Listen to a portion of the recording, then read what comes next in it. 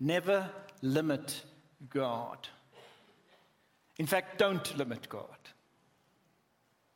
Believe in the impossible. Believe that He can do more than you can ask or think. I was so encouraged last week when Pastor Greg Haswell was here, and he spoke with such a beautiful authority. Who can you recall the three things he spoke about?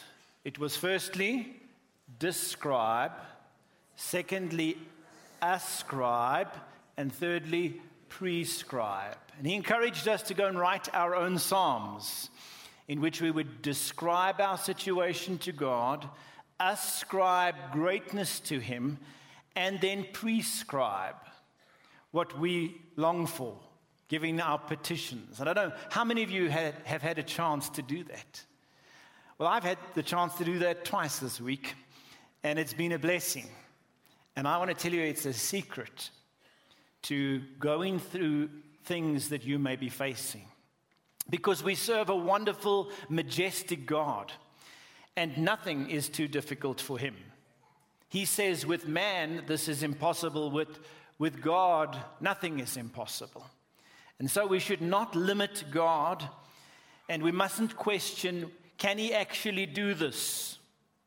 We mustn't question Him. That hesitation and that doubt really robs us of seeing the miracle that God has for us, because He is great and greatly to be praised.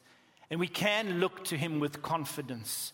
We can place our hand in His hand and believe with hope and expectation. We've been speaking this year from the book of Jude, chapter 1, verse 20, building up yourself in your most holy faith. And that's what I believe we need to do in the face of whatever it is we as individuals are going through, is to build ourselves up in our most holy faith, not limiting God, but having confidence in Him. And Abraham is an example. Abraham is such an example in this regard. Take up your Bibles, if you don't mind, and turn to Romans chapter 4. And from verse 18, there's just two verses.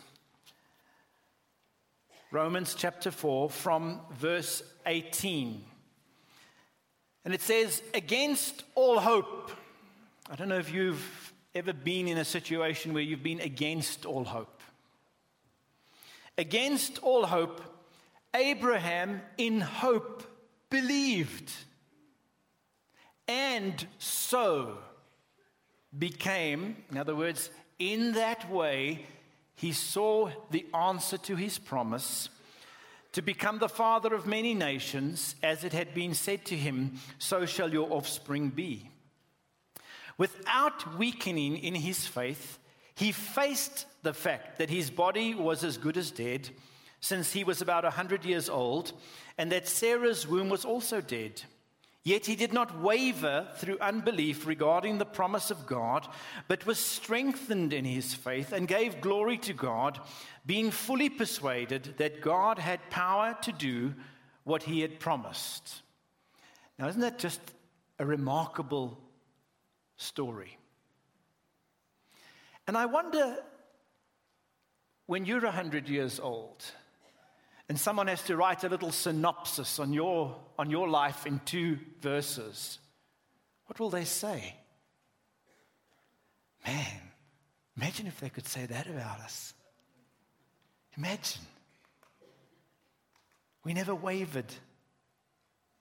We hoped against all odds.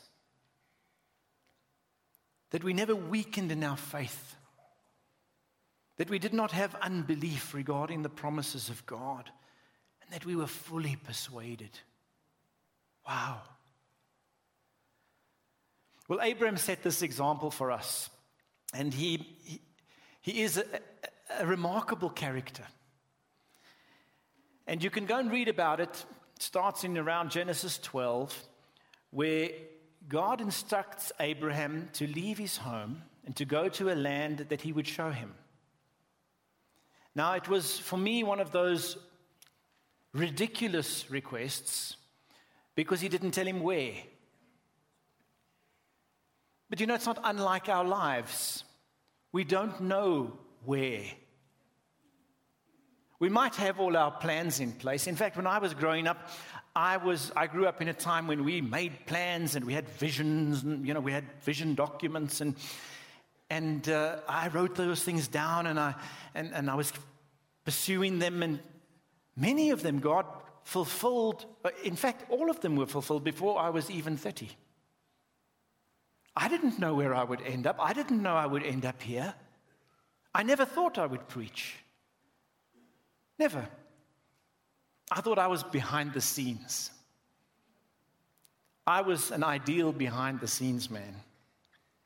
But here, Abraham gets this instruction from God, and he obeys. But with the instruction comes this promise that he's going to be the father of many nations, and that out of him all the nations of the world will be blessed. And he gets this promise at a time when he is an old man and his wife is an old lady. But he does it anyway. He obeys anyway. And Abraham obeys God's instructions, and he gathers up his belongings and he starts moving. And God leads him and leads him. Now, when he got the promise, Abraham was 75 years old when the promise was originally given. Then, you know what happened? Nothing. Nothing happened.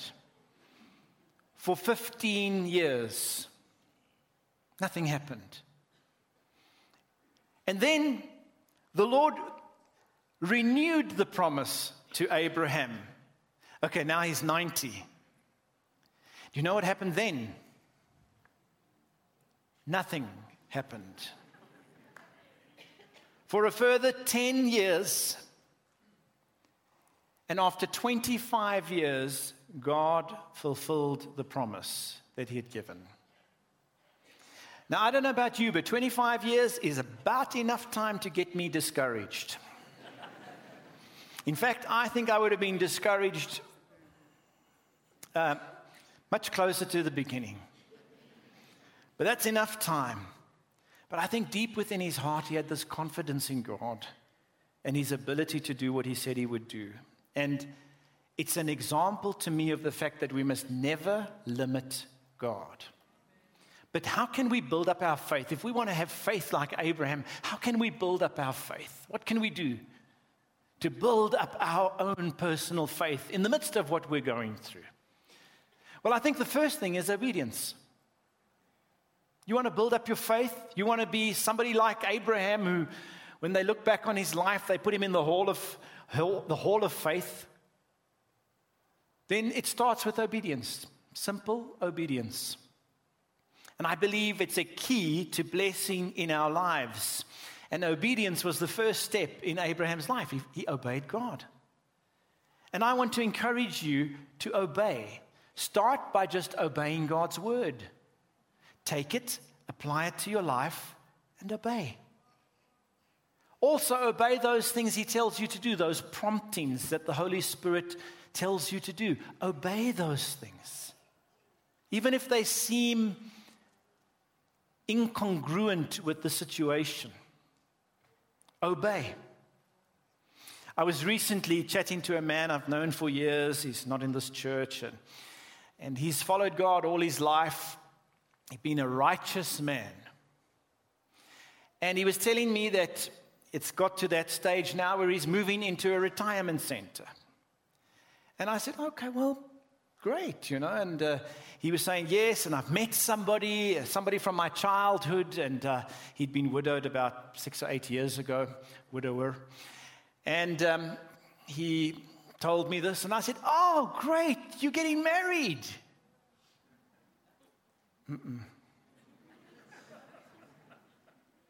I haven't got the strength for marriage. And I was like, I'm the pastor. What must I say? I didn't say anything. I went away and I was burdened.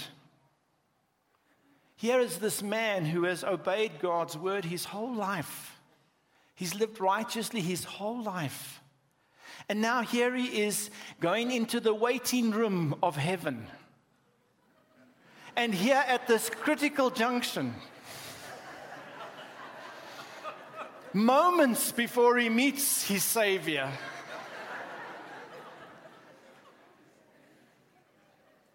now,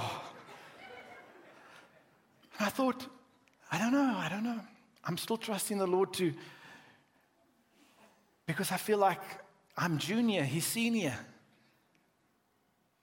But you see, I believe obedience is the key, and sometimes we just let things slip. God honors obedience. Keep on obeying him. Keep on doing the right thing. You might think, but it doesn't work in my situation. It doesn't work for me. Well, I've tried that before. No. Let's keep on obeying. We want our faith to grow. We want to be like Abraham. We want to be like someone who they can write something and it can sound something similar to what they wrote about Abraham. So Abraham went as the Lord has told him. And I believe faith starts the moment we obey. The moment we obey. So the first one is obedience. Secondly, believe God no matter what. Believe God no matter what. If you go back to Romans 4 verse 18, it says, against all hope, Abraham in hope believed. Against all hope. There's an indication here that there was no hope in Abraham's situation. There was no grounds to believe that things could be different. It was actually a hopeless case from man's perspective. But yet he continued to hope. And often when we face hopeless situations, we can lose hope ourselves. And we can stop having that hope. But Abraham's faith was grounded on his hope in God. And he believed God no matter what the situation looked like. And so I wrote down these things. I just want to read them to you. Maybe one of them or more will apply to you. It may be a fact that you are unemployed today, but God has a future and a hope for you. And that's the fact. Or that's the truth. It may be a fact that you are broke today, but my God is Jehovah Jireh, and he will provide all you need, and that's the truth. It may be a fact that you are sick, but by his stripes we are healed, and he is Jehovah Rapha, the Lord our healer, and that's the truth. It may be a fact that you have wasted many opportunities, but he is the one who can restore the years that the locusts have eaten, and that's the truth. It may be a fact that you are depressed, but God is the one who comes to lift us out of the pit and out of the miry clay, and that's the truth. It may be a fact that you have no hope, but his word tells us that while there is still life, there is still hope, and that's the truth. And so be encouraged. God has the final say. There's a beautiful scripture that's come to mean a lot to my wife and I from Romans 3 verse 4. And it says, let God be true and every man a liar.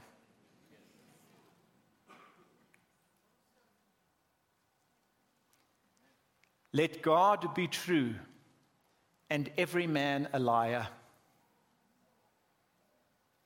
And today, whatever has been spoken over you, whether it was years ago, whatever it is, let God be true.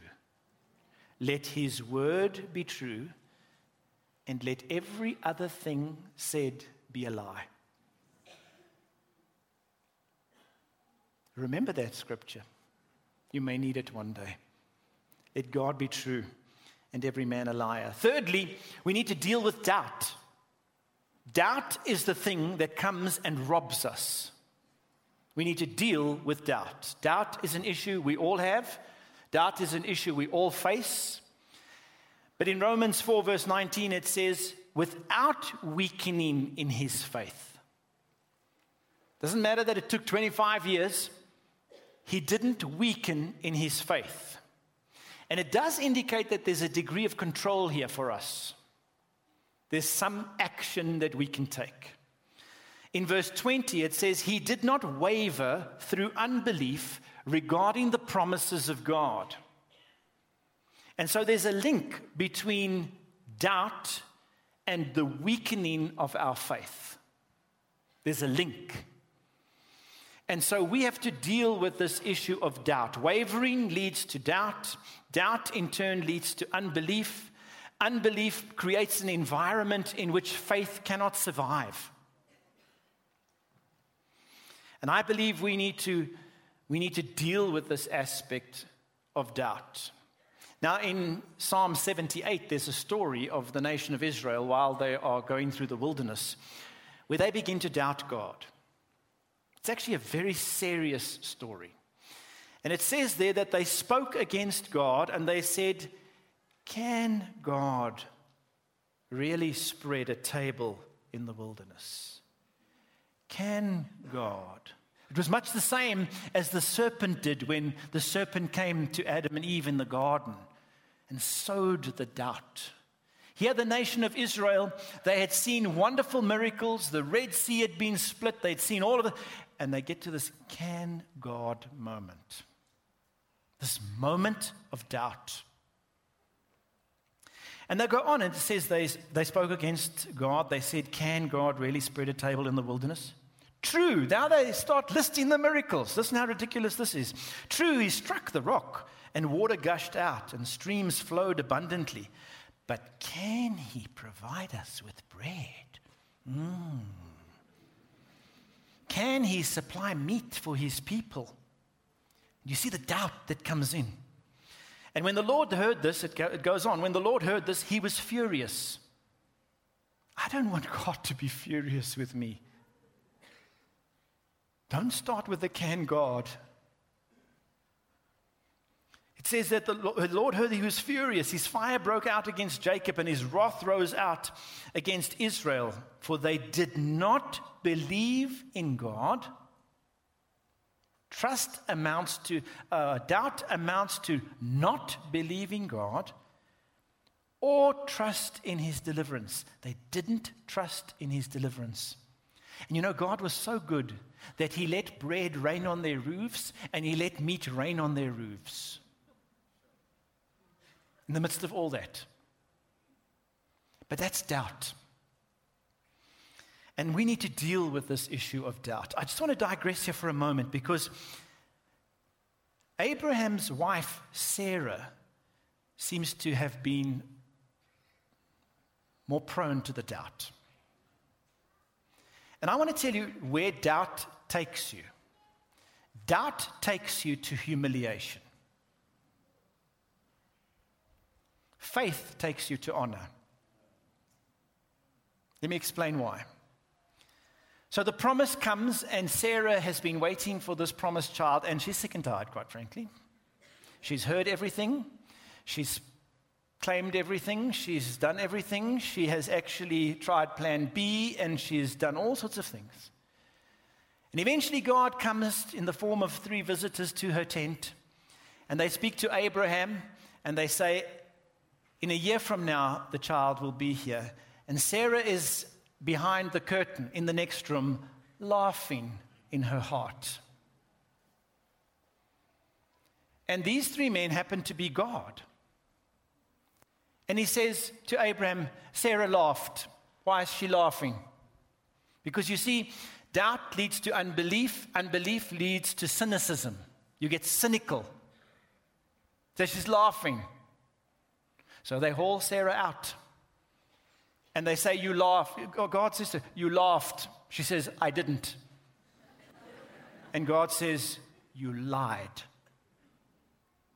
Go and read it for yourself. It's shocking. Exposed humiliation. I don't want that for us.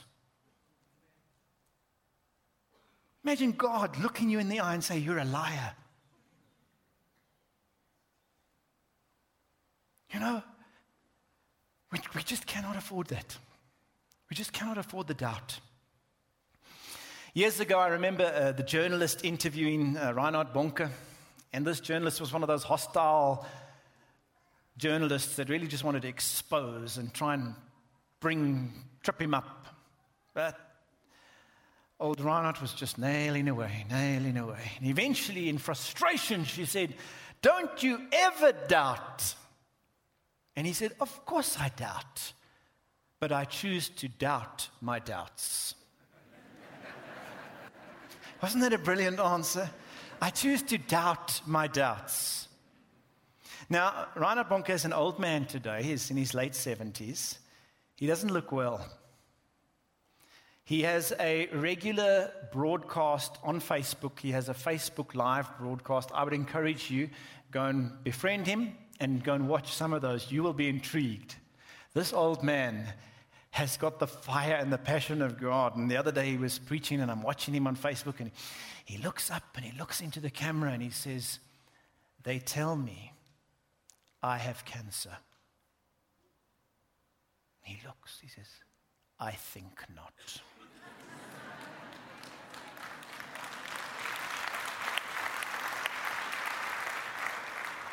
And I realized there's no cancer in that soul. There's no cancer in his inner man. And he was doubting the doubts. And you and I must do that as well. So often we believe the doubts. You know, we think the worst thing can happen, and it probably will. We believe the doubts instead of taking God at his word. Point number 4, never write anything off. Never write anything off. It says in verse 19, Romans 4:19, Abraham faced the fact that his body was as good as dead, since he was about 100 years old, and that Sarah's womb was also dead. He wasn't afraid to look the thing in its face and say, I acknowledge my body is dead and my wife's body is dead. Wasn't afraid to do that. But what he didn't do is write it off because of that.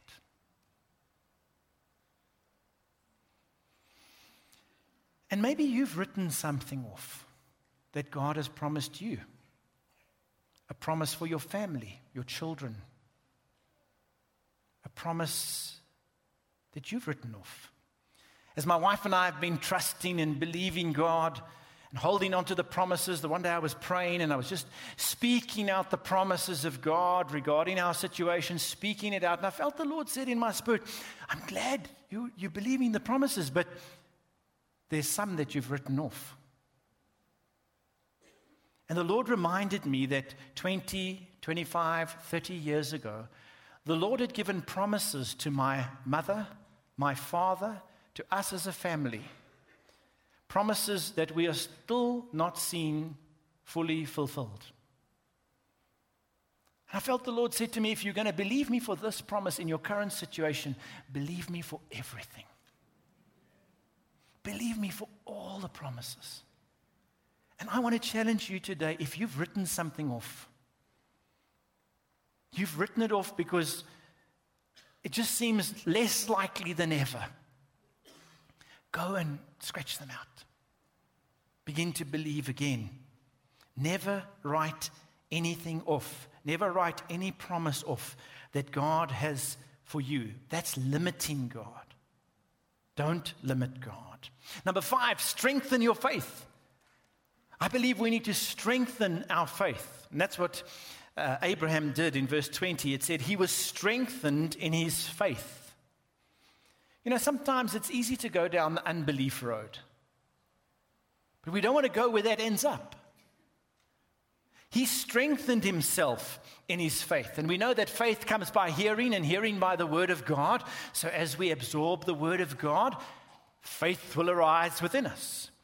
But in addition to that, there are many wonderful Christian TV channels with many wonderful preachers that can assist you in building up your faith. And my wife and I have been enjoying lately Joyce Meyer, Joseph Prince, Steve Furtick, Joel Osteen, Beth Moore, and we drink it in.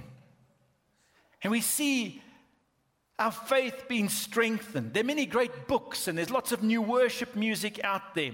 And so, let your faith be built up. If I want my faith to be dragged down, you know what I do?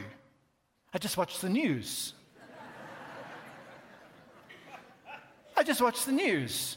Because if I watch the news, I will hear about floods and hurricanes, earthquakes and droughts, famines and bombings, threatening nuclear war, corruption, state capture, poverty, suffering. It all weakens my faith. Now, I don't advocate ignorance, but the strengthening of our faith must be the priority. So, watch what you watch, let alone the rugby. Could barely watch it. That second half, oh, no. It reminds me of a song we used to sing as children. It says, so be careful, little eyes, what you see. So be careful, little ears, what you hear. So be careful, little hands, what you do. So be careful, little feet, where you go. So be careful, little mouth, what you say, for there's a Father up above who is looking down in love. So be careful, little eyes, what you see. Develop your faith. Come on. Invest in it. Get some good books. Get some good CDs. Number 6, praise. Praise is a powerful tool, a powerful ingredient. In verse 20 it says, and Abraham gave glory to God. That ties in with last week. Ascribe to the Lord greatness. Remind yourself of how faithful and wonderful and great He is and what He can do. Bring a sacrifice of praise. Do you know the Bible says praise is not always just it's sometimes a costly, weighty affair. Why? Because something has to die in order for that praise to come out. Your doubt has to die. Your unbelief has to die for that praise to come out. Let praise come out. Let it come out of you.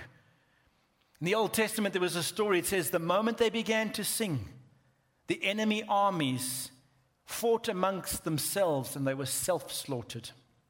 So let praise come out of your mouth. Number 7, the last one, become fully persuaded.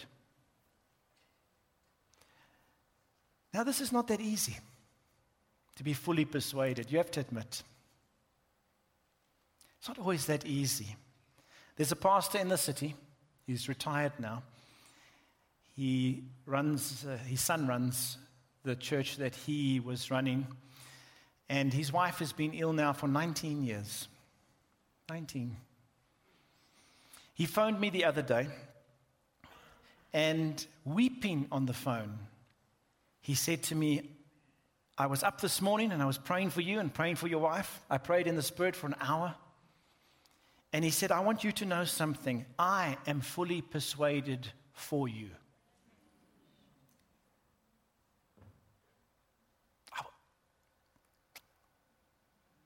He says, I am fully persuaded for you.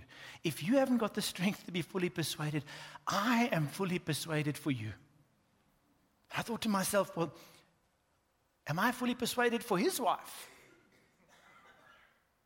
No.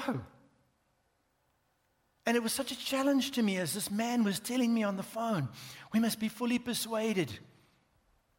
And I believe we've got to get back to that point where we become fully persuaded. That we are convinced and persuaded in our own minds that God's word is true. That we are completely assured. That we believe with certainty. That we know, that we know, that we know. That we're no more second guessing or doubting. We know that God has got our best interests at heart. And really, it's only something you and I can change.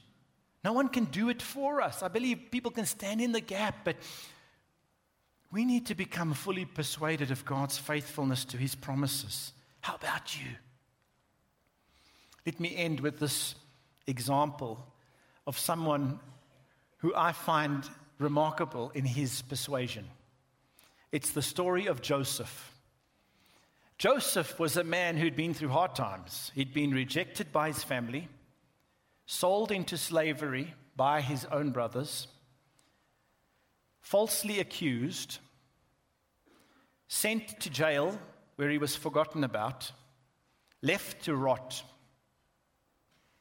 And out of that, God brings him, and he, like that song says, I will rise. And he rose above all of that to become second in charge of the superpower of the day. And he was the saving grace of the world because he made provision for a terrible period of drought that saved the then known world. He gets to the end of his life, and now he's dying. And in this moment when he's dying, he calls together his brothers and some of the other Israelites. He calls them together, and he begins to speak to them. Now, usually when a person is dying, they've got other things on their minds. But Joseph had the promises of God on his mind. Let me read it to you. You don't need to turn there. Genesis 50, from verse 24 and 25. Then Joseph said to his brothers, I am about to die. And then he goes and he says, but God will surely come to your aid and take you up out of this land to the land he promised on oath to Abraham, Isaac, and Jacob.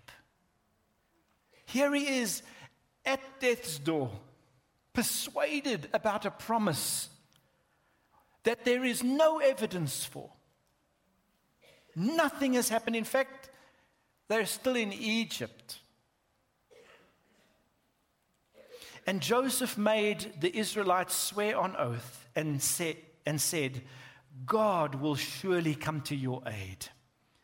And then you must carry my bones from this place.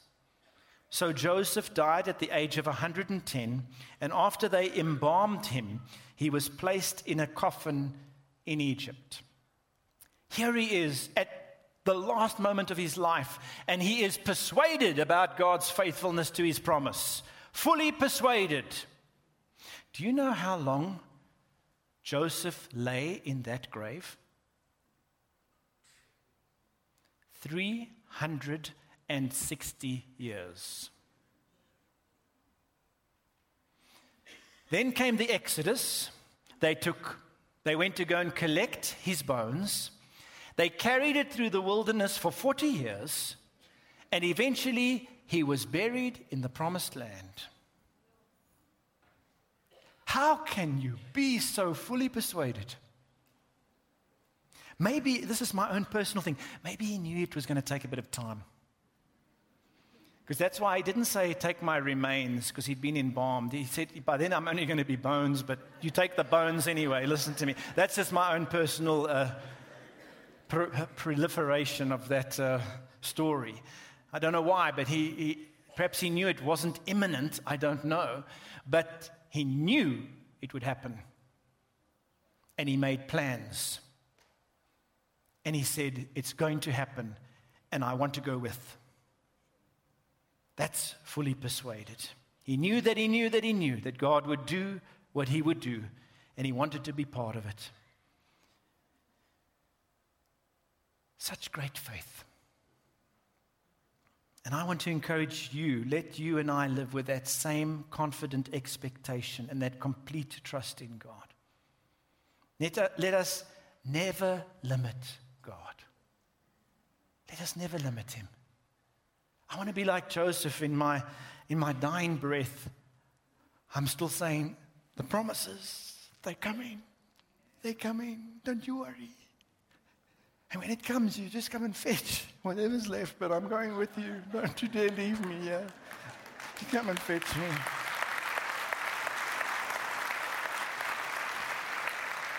I'm going to see it.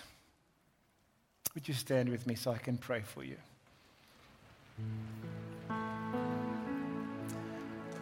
Father, in Jesus' name, we come to you today.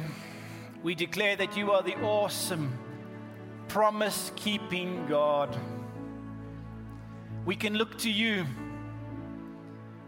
We choose to obey you. We choose to believe you no matter what. We deal with doubt and we cut that doubt off today and we doubt those doubts. We won't write off the things that you have promised, but we will hold on to them and continue to believe. We will strengthen our faith.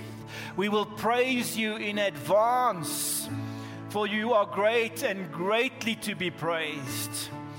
And we will move, Lord. Help us, Holy Spirit, to move to that place where we can be fully persuaded, fully convinced that there would be no doubt or hesitation in our hearts. Lord, I speak your blessing out over your people. I say, Lord, would you bless them? Would you fulfill the promises you have spoken over their lives? Would they be people who are fully persuaded, not swayed and tossed around like a wave in the ocean, but people who are believing God, believing God's word, and are trusting you with all of their hearts? I commit them to you. I ask for your protection over each person in the week that lies ahead. And I ask, Lord, that we will hear wonderful testimonies of your faithfulness as we trust you, because we will not limit you, because nothing is too difficult for you. In Jesus' name, amen. God bless you.